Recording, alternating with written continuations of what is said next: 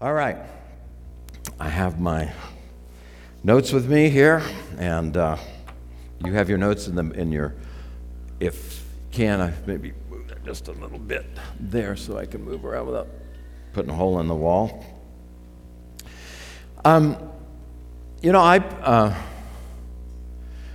My life recently has just been kind of interesting. And really, since I was on sabbatical, as it seems like God has been ramping some things up in me. And the time that I took going back over my past life and ministry, you got a little bit of the taste of that last week. I hope it was okay. Of how I got here. That all started during that period of time, that 10 weeks that I was off. And trying to make use of it. I really did spend some time in this, and I really do kind of miss it when I can't get into it. I think pretty well in this thing when it's warm. When it's cold, I'm real distracted, and I don't stay in it very long. But I spent a lot of time just trying to figure out not only how I got here, but how does that help me for the future?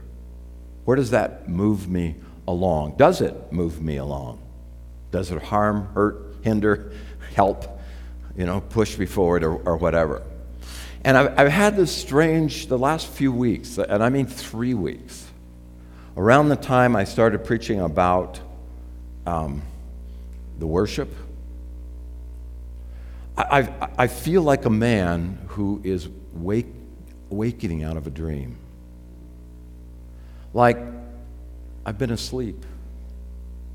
And what I've had and what I know and what's really been valuable to people that possibly you've not really had full access to. And maybe I haven't had access to. And I don't know if that means I owe you an apology or if it means it's been a time of laying down foundation and whatever. I don't know. But I feel like I've just been coming alive again. And I feel the breath again. And my encounters with the Lord have gotten deeper and a little more surprising. And what I've started to see in Scripture have gotten is like things I've read, and you pry at them, and you work at them, and you try to get them to give you their secrets, that you somehow are going to pop another secret out. That those things have been just open to me. I haven't had to go digging. I feel like I've been spending a lot of time rereading the parables of Jesus in the last couple of weeks. And I'm doing it because if you checked in with the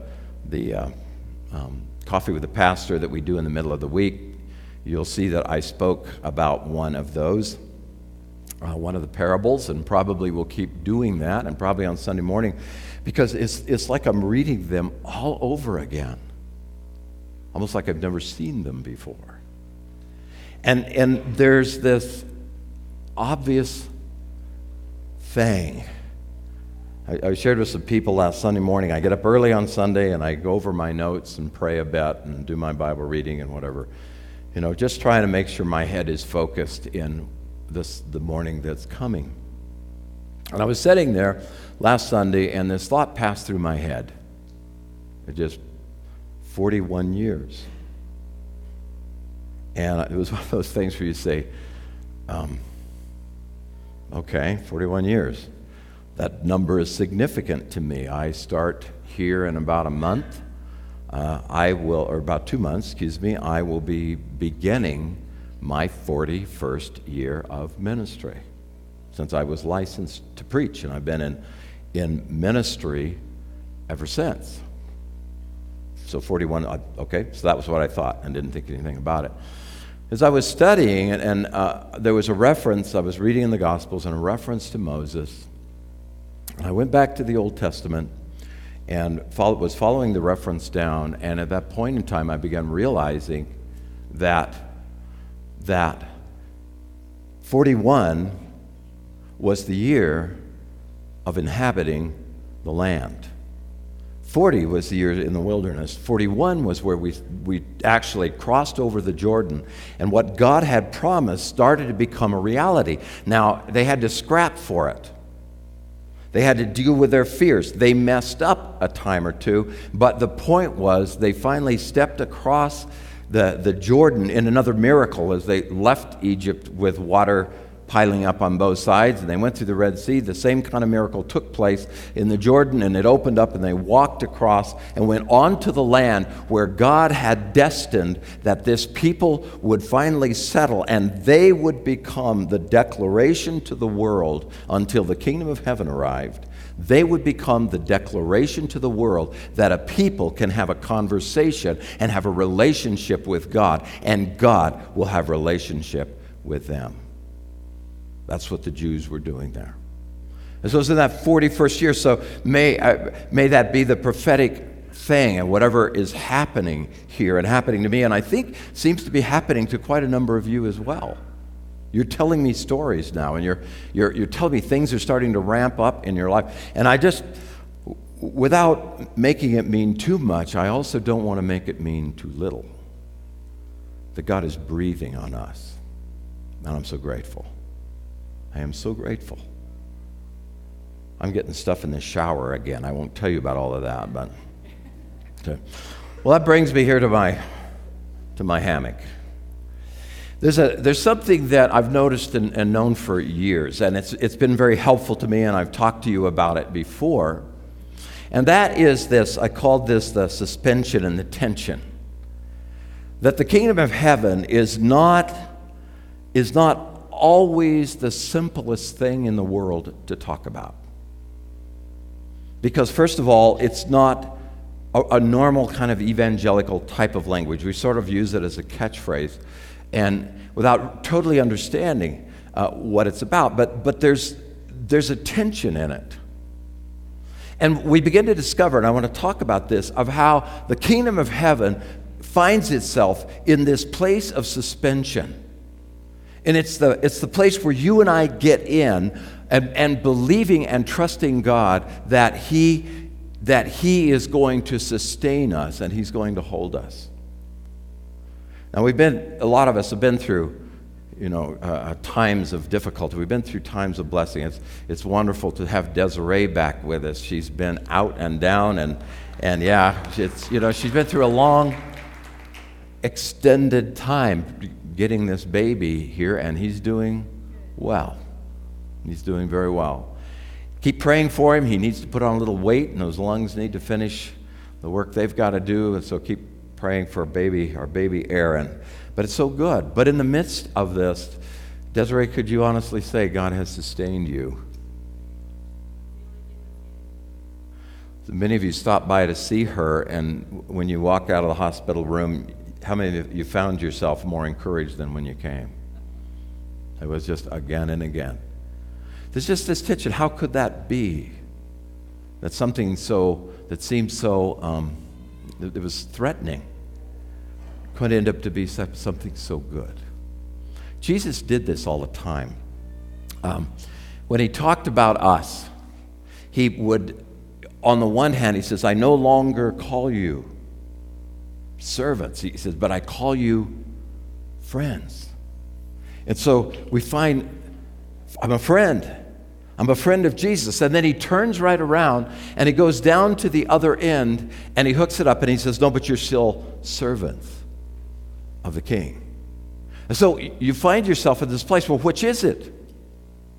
I want to be a friend of Jesus because I like the benefits. The sound of that is pretty good. That servant thing, that slave, that word could many times be translated slave. That the slave thing is bothersome to me, but Jesus uses that language too. Well, which is it? How many of you know it's both? There is that time when I know Him as friend and the intimacy of that relationship and the value of it. But then there's that other time when I find myself like the servant, no longer being asked my opinion. The servant didn't really get an opinion. The master declared it, and the servant, in order to be a servant, had to do what the master said, and it didn't always match what he wanted. Are both those things true in the kingdom of heaven? How about Jesus himself when he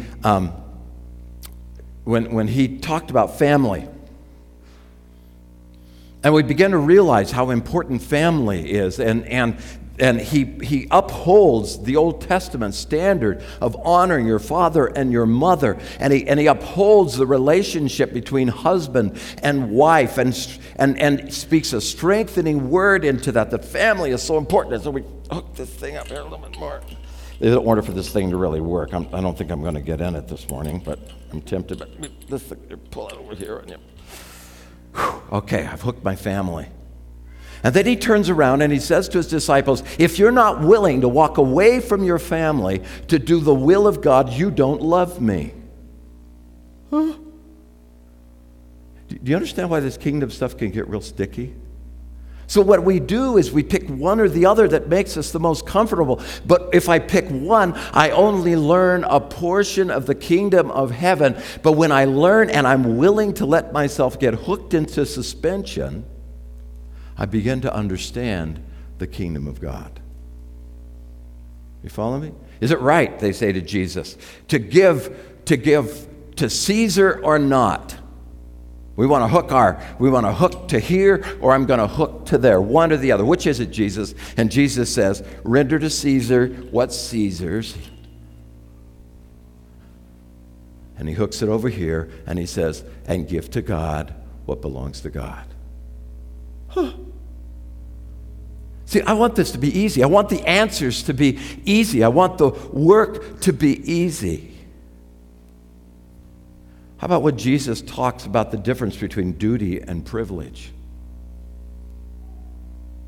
What I'm required to do or what I get to do. And how many of you, when we suspended one here and we get hooked one over there, how many of you begin to understand that it's in that tension, it's in that suspension that we really begin to find our lives? It's the tension. Listen to what I'm telling you. It is the tension that will inform you. It's the tension that will tell you the whole story. If I hook to the one, I am lost to the other. But if I'll find the tension, you get it? This is what the kingdom of heaven is about. Now we're at our notes. We're finally there. Jesus is the Alpha, and Jesus is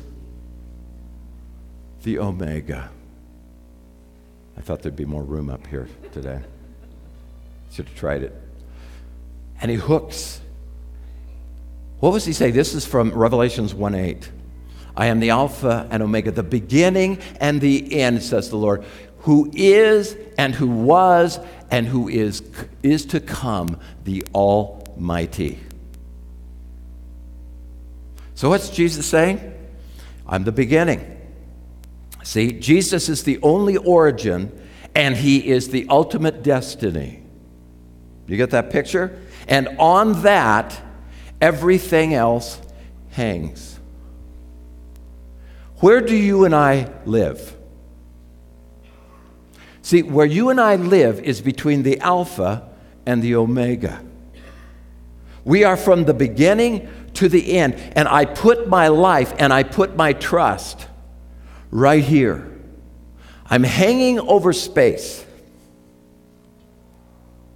Makes you wonder where other people are suspended, doesn't it? But I'm hooked between the two. Jesus is the only origin of everything that has ever come. Nothing will supersede him. Nothing will ever overshadow him. Nothing will ever displace him. He was the creator. Does everyone understand? There never was another creator. Nobody's going to come along and subvert the creation. Everything that is was his. No other creator will come up and create a competing universe. There is but one, and we're hooked to that. He has the final say. He had the final say over creation, but does everyone understand? He will also have the final say over the end. He will determine what that looks like. And you and I are here. How many of you ever got thrown out of your hammock the first time you tried it? First time I ever got in a hammock was in Ecuador. And I gave all the natives a laugh because it did this, and it dumped me on the ground. And I kind of ha-ha'd and brushed myself off and thought, I'm going to beat that contraption. This actually was a gift to me from my wife on a Father's Day just before my first sabbatical some years ago, so it has a very dear place in my backyard. Okay, so here we are. We're suspended between the two. We live in tension. Philippians 2:14 and 16. We have that scripture, yes. Do all things without complaining and disputing, that you may become blameless and harmless children of God without fault in the midst of a crooked and a perverse generation, among whom you shine as lights in the world, holding fast to the word of life, so that I may rejoice in the day of Christ, that I have not run in vain or labored in vain. What does he say? Let's call that down there the day of Christ. All right? This, for you and I, who are kingdom people, this right here becomes the cross. And the day will come when he finally says, that is the end. And there'll be no debating.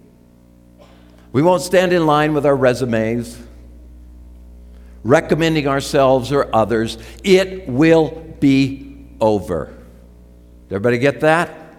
It started at the cross. Well, we're going to get into that. I'll explain that to you.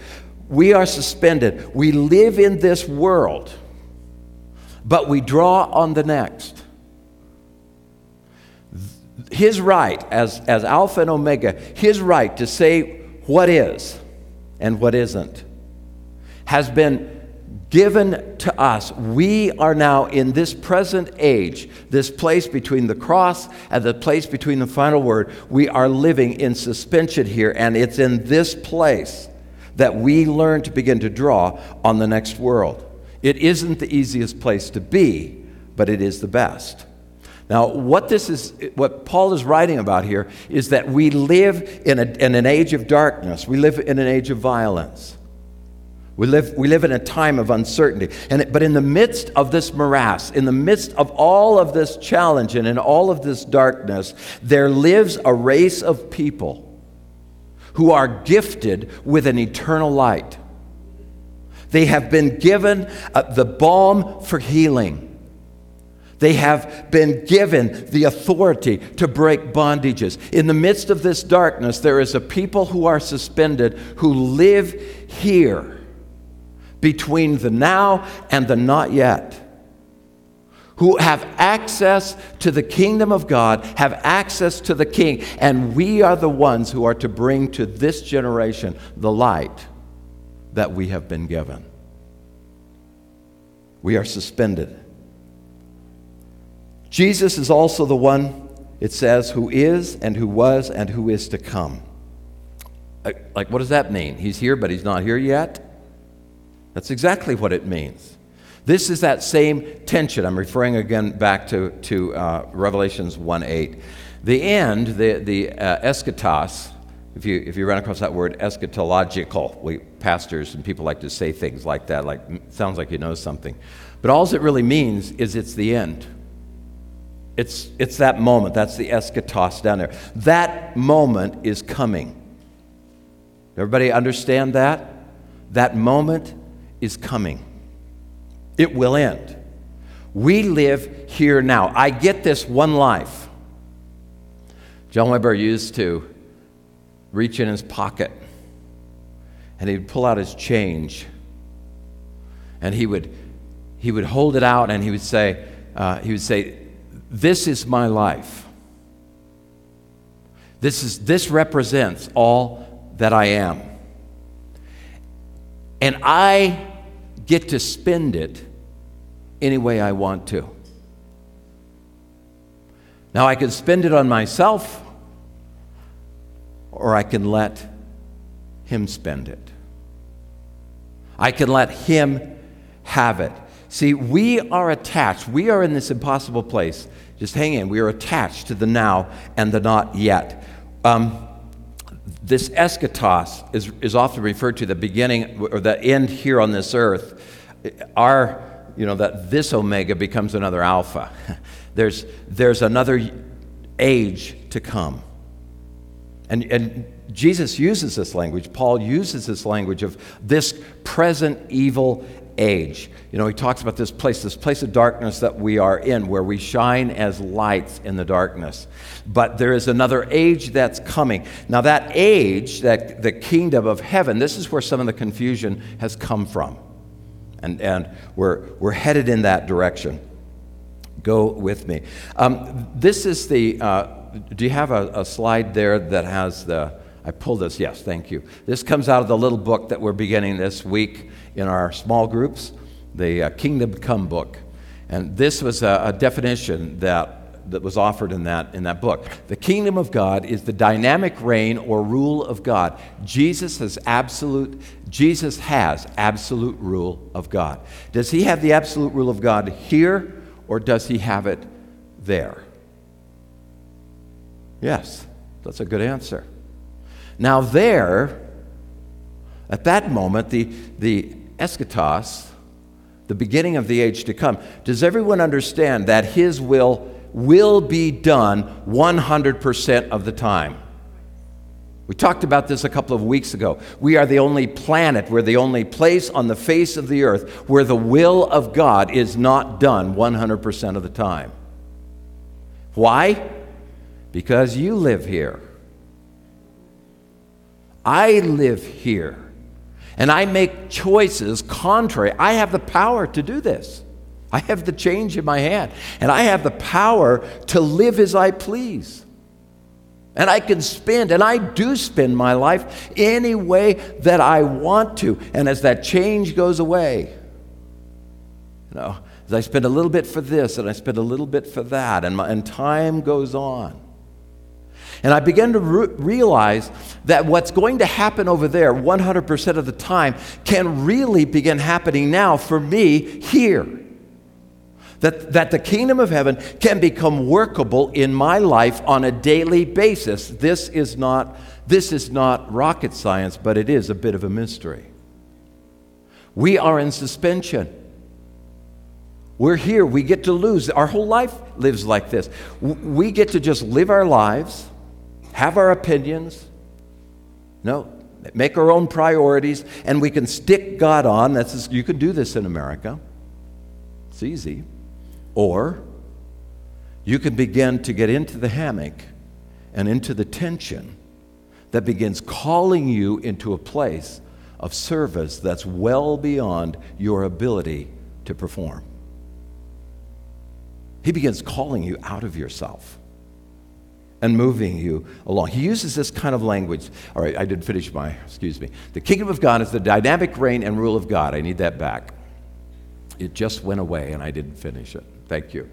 The rule of God. Jesus has absolute rule of God. Jesus has absolute rule in heaven. On earth, he actively and visibly exercises rule over his willing subjects and over the forces of evil. Jesus is the reign of God, come to claim what was rightfully his. So when Jesus came on the earth, let's just look at these, let's just follow on here, stay in our notes. The kingdom has come. This is the language, the difficult language that Jesus used. He used the language of the kingdom is here now, and I'm going to explain that to you, but he also used the language of the kingdom is coming. Now, I think this is what's caused a lot of confusion in the evangelical world, because we tend to land on that.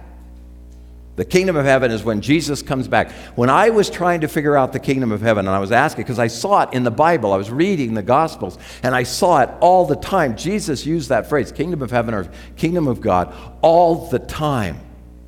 I thought, this must mean something, but I couldn't get anybody to tell me what it meant, because they would say, oh, well, that's when Jesus returns, and this earth is no more, the eschatos, and the kingdom of heaven comes, and Jesus is in control 100% of the time. Does everyone understand they were absolutely right? and at the same time absolutely ignorant of something that goes on here.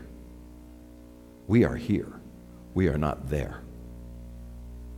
You got me? I was hoping my hammock could help. It helps me.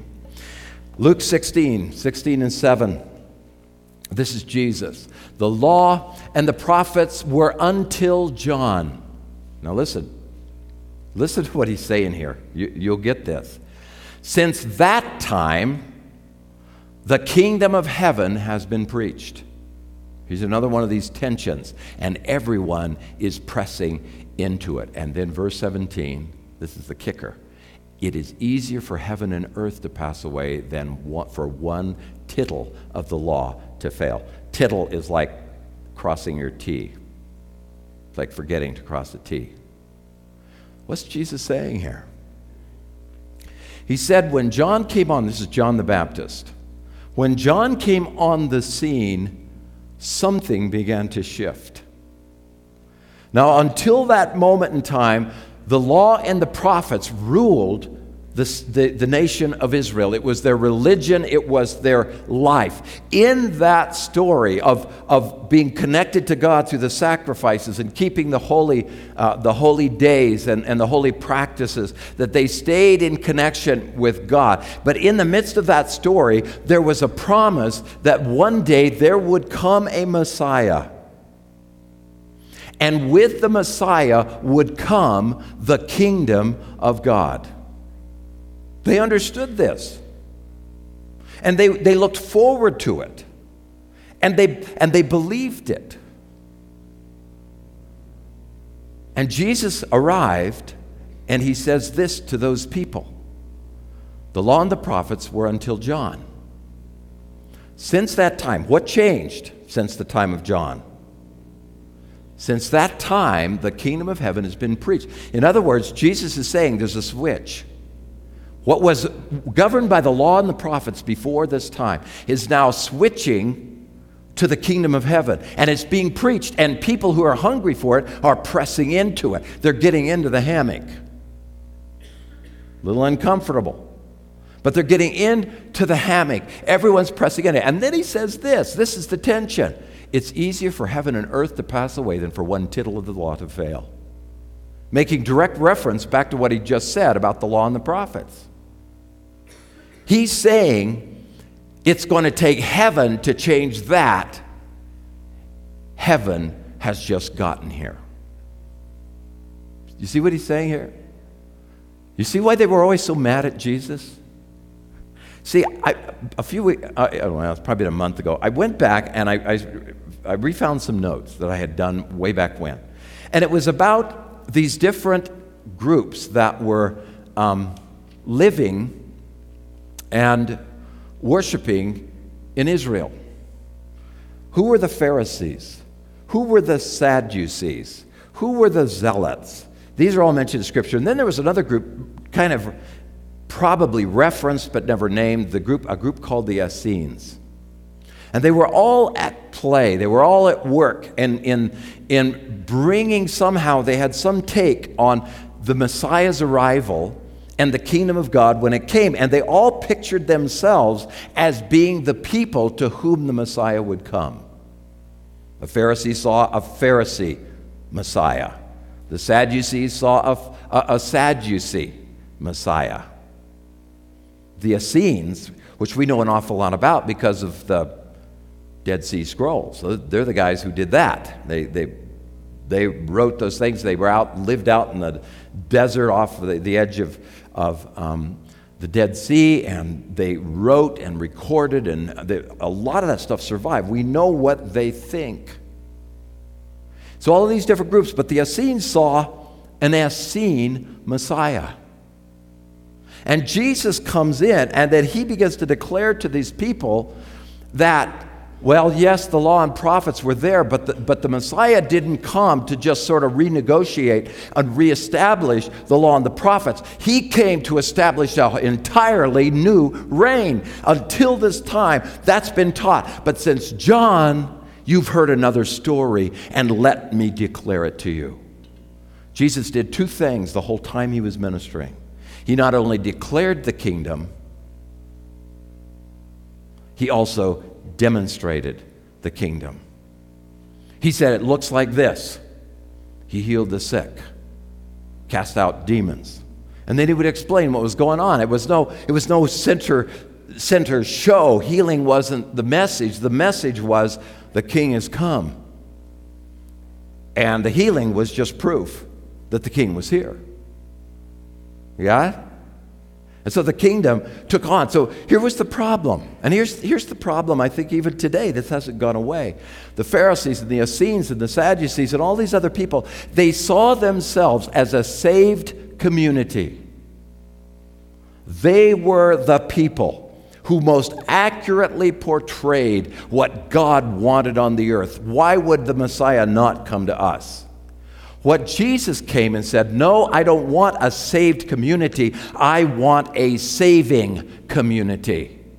I want a community who sees themselves in the process of bringing salvation and bringing healing and bringing maturity and bringing growth to the world that is absolutely destitute of any information about a God who desperately and eternally loves them.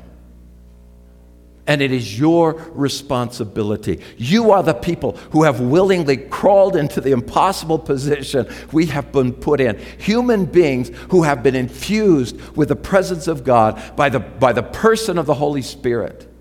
Mere human beings still thinking human thoughts, now being given the right to begin moving in a kingdom that I barely understand.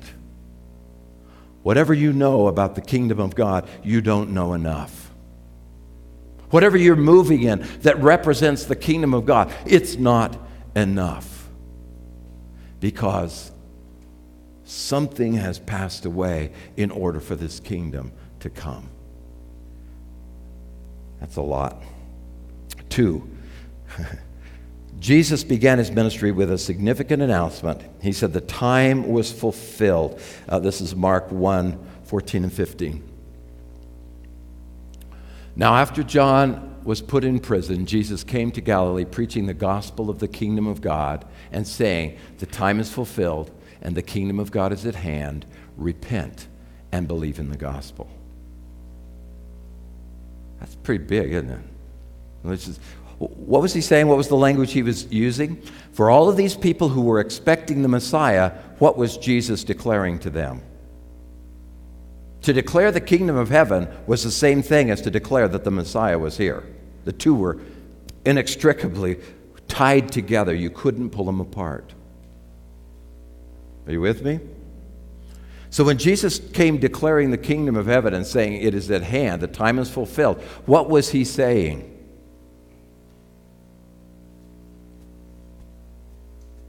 I am he. I am the one. I am the king. I am the Messiah. And I am going to show you what a king looks like. And Jesus puts his life into suspension himself because he not only is king, he also becomes servant. Is that the message he sent? Well, which is it, Jesus? Make up your mind.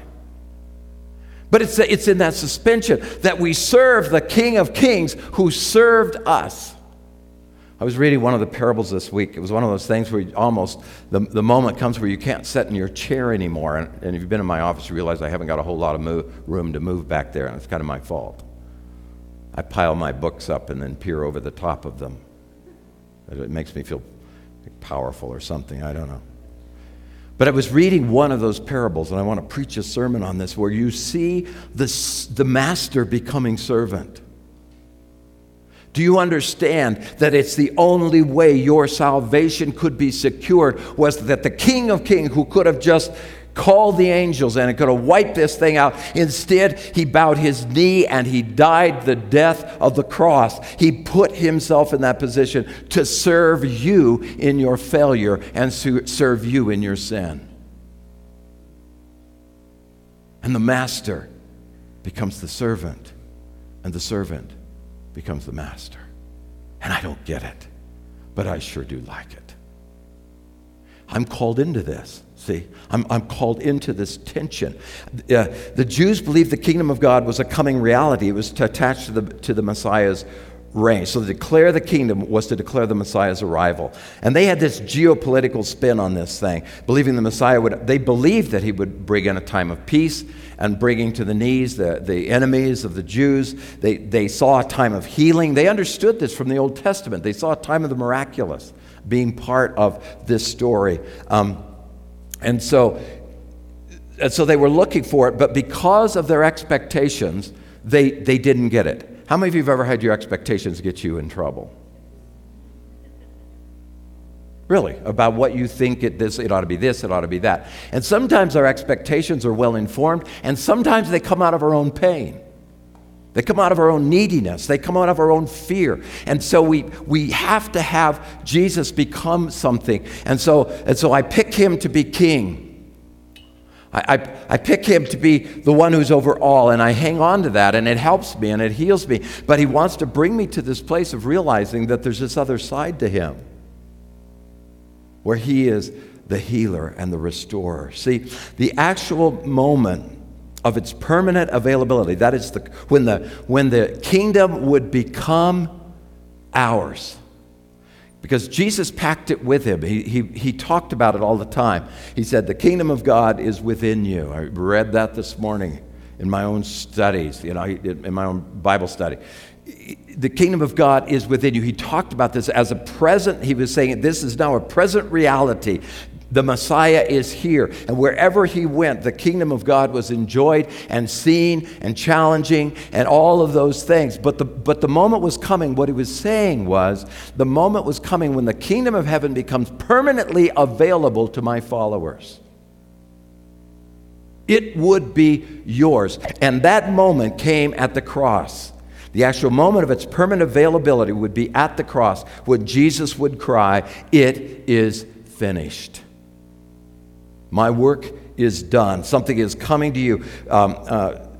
John 12:31-32. Now is the judgment of this world. It's the moment almost on top of his crucifixion. And he says, now is the judgment of this world. Now the ruler of this world will be cast out. And I, if I am lifted up from heaven, will draw all peoples to myself. You know what he's saying? He's saying what I've been doing and what you've been seeing in me, the works that I do, you will do also. Because what had been this exclusive territory of the Messiah was now being given to the people of the Messiah, the followers. And in like manner, and in like conscience, and in like heart, they would begin to pursue him and begin to pursue this world that we've been put in. How many of you have come, you've been walking with the Lord long enough to realize that sometimes the hammock is a hard place to be, because it's either this or is it that? And we find out in the kingdom of heaven, it is in fact both. Jesus used the language that the kingdom is still to come. This is Matthew 25:31-34. When the Son of Man comes in his glory and all the holy angels with him, and he will sit on the throne of his glory. Which end of this are we talking about right now? That end. He's very specifically referring to the eschaton, the end. When that moment arrives, all the angels with him, he'll sit on the throne, and the throne represents authority, the kingdom, the rightful king on the rightful throne, reigning over the rightful people. All the nations will be gathered before him, and he will separate them one from the other. As a shepherd divides his sheep from the goats, and he will set the sheep on the right hand, goats on the left. Sorry. Then the king will say to those on his right, maybe it's right and left, I don't know. Yeah. Then the king will say to those on the right hand, "Come, you blessed of my Father, inherit the kingdom." Wait a minute.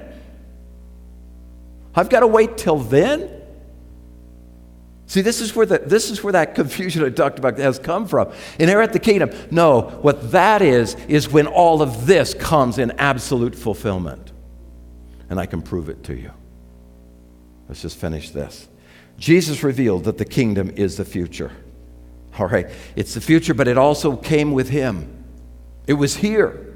It was here, and it was given away at the cross so that you and I could walk in it. But the time will come when 100% of the time, 100% of those, the 100% of all that's been created will serve and recognize him as King of Kings and Lord of Lords. I just want to finish this. The kingdom had come. I'm going to skip. The kingdom had come. That is, the eternal reign and rule of God has been breaking through people's lives on a regular basis. But the final reality of Jesus taking full control of the earth is still down the road. We are still in what is called this present evil age. Let's skip that next scripture, Galatians. You could read it for yourself. That's the present evil age. That's where we are living. But in that present evil age, there is a people who are living for. We enjoy in portion and in function now what we will enjoy in its entirety then. Let's read this scripture in Ephesians 2, 4 through 7. And we will be done if the band can find their way around my hammock. But God, listen to this. But God, who is rich in mercy, because of his great what? His love, which he has loved us, even when we were dead in trespasses, made us alive together with Christ. By grace you've been saved.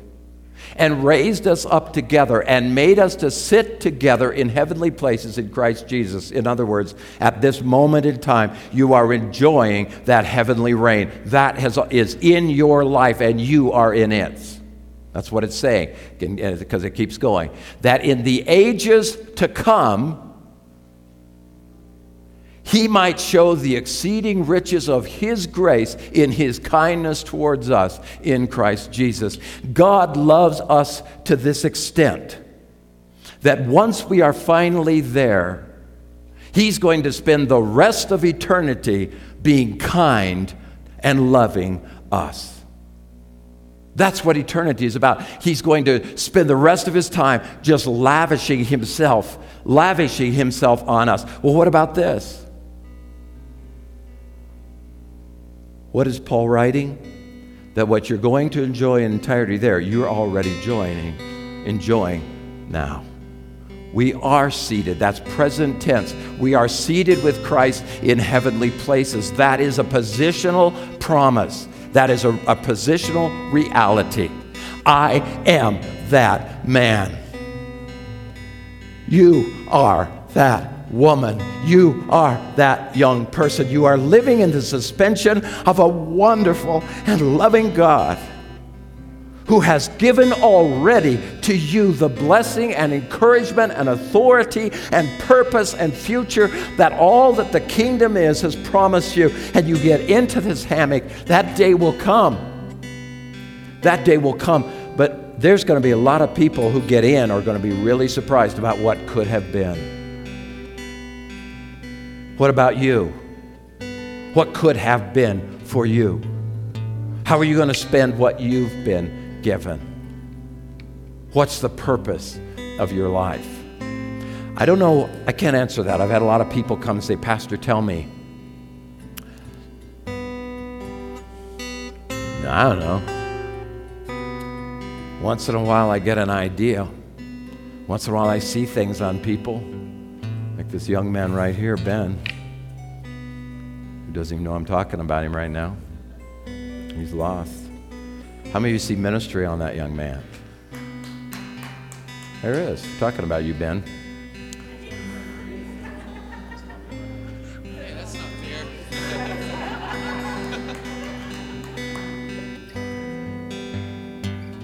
But I look at a lot of you and I see a lot of ministry on you that has yet to get loose. You're not walking in it. But you can. You will. The whole point of what we're doing the next couple of months is to see that you begin to understand that what we're talking about, this kingdom of God, is more real than what you will go to tomorrow. Because long after that job has disappeared, that home, we were so excited to have so many people in our house, and we got this enormous house that we heat, and Linda and I live in a few square feet of it. But what a wonderful party we had. But one of these days that place will be ash. It won't mean a thing. This means everything. I take this with me. The house will burn.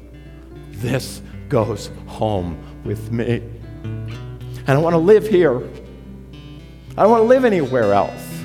I want to live in the midst of the kingdom. I want the kingdom to be my story. I want the king of the kingdom to be honored with my mouth and my intention and my heart. I want others to see what I've got.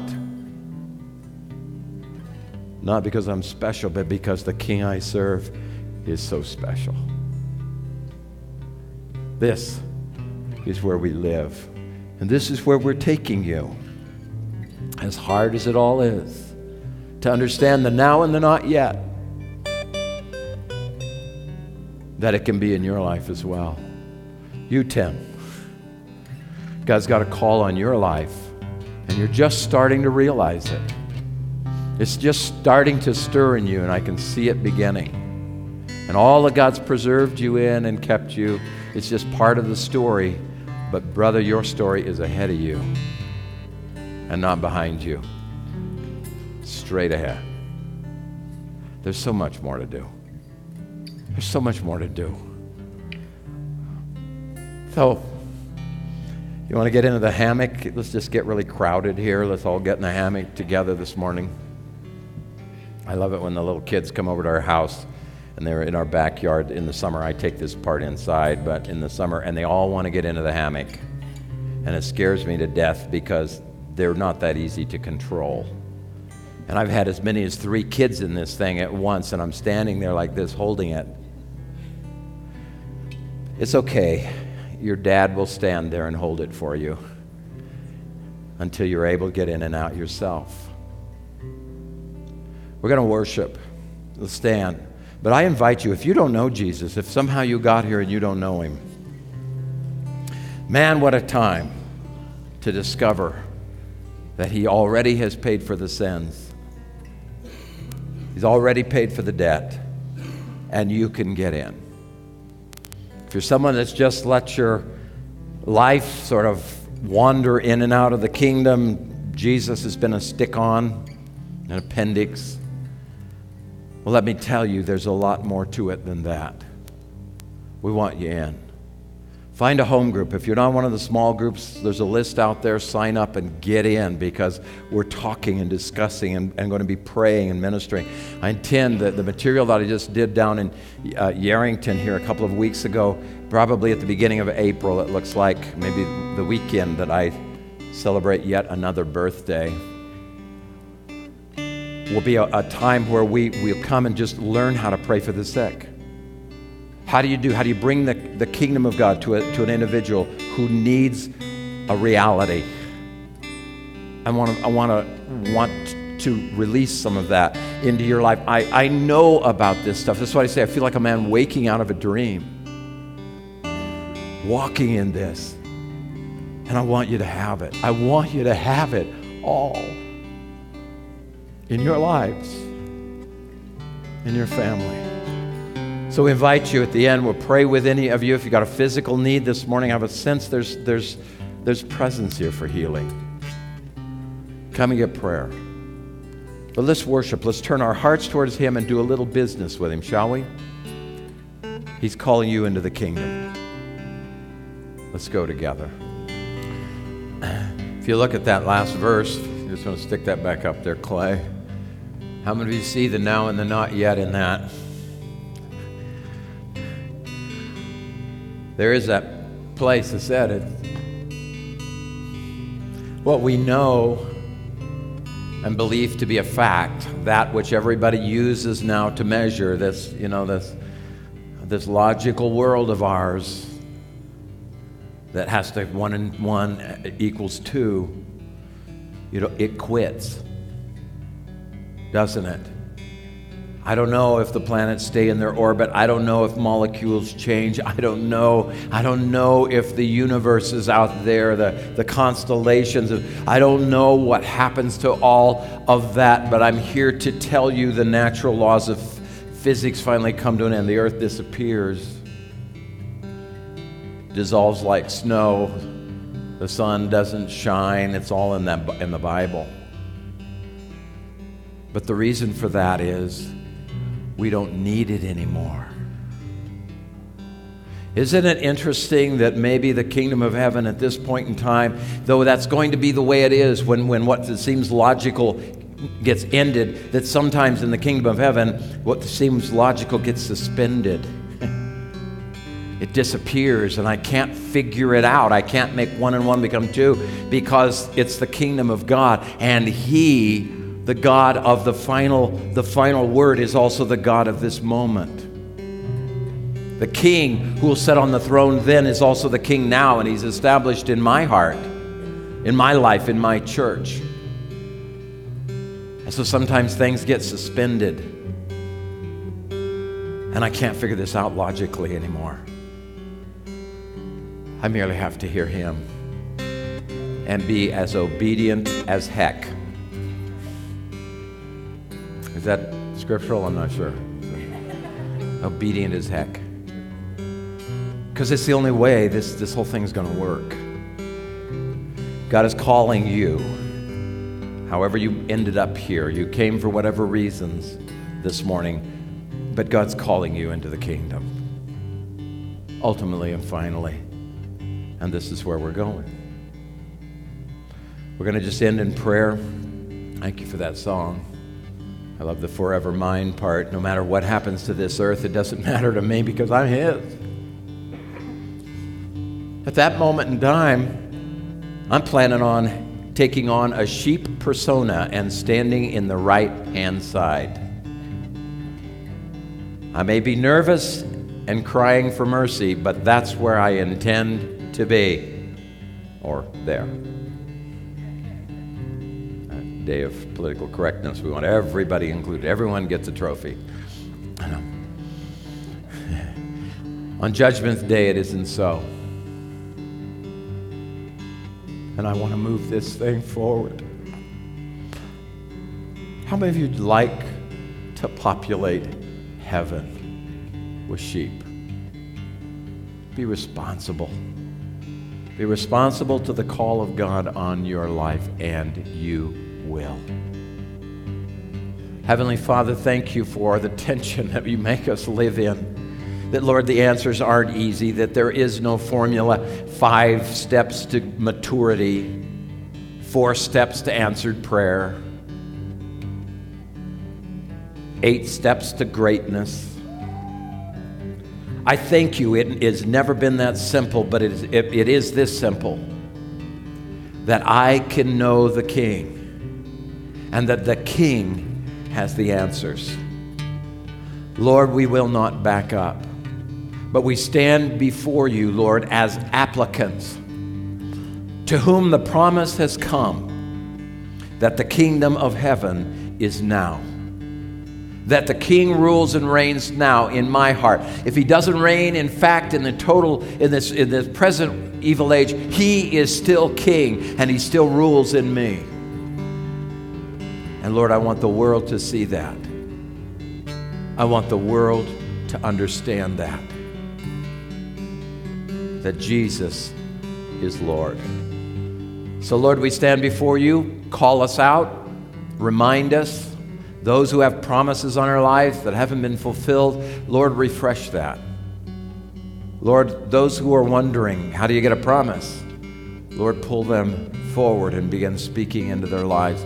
Lord, for anyone that's here that has a need, the kingdom of heaven already has a solution. There's already your hand on us, moving in our direction. So, Father, we ask that you meet needs this morning. Be present to heal. Lord, be present to restore, be King of Kings and Lord of Lords. In Jesus' precious name we pray. Amen.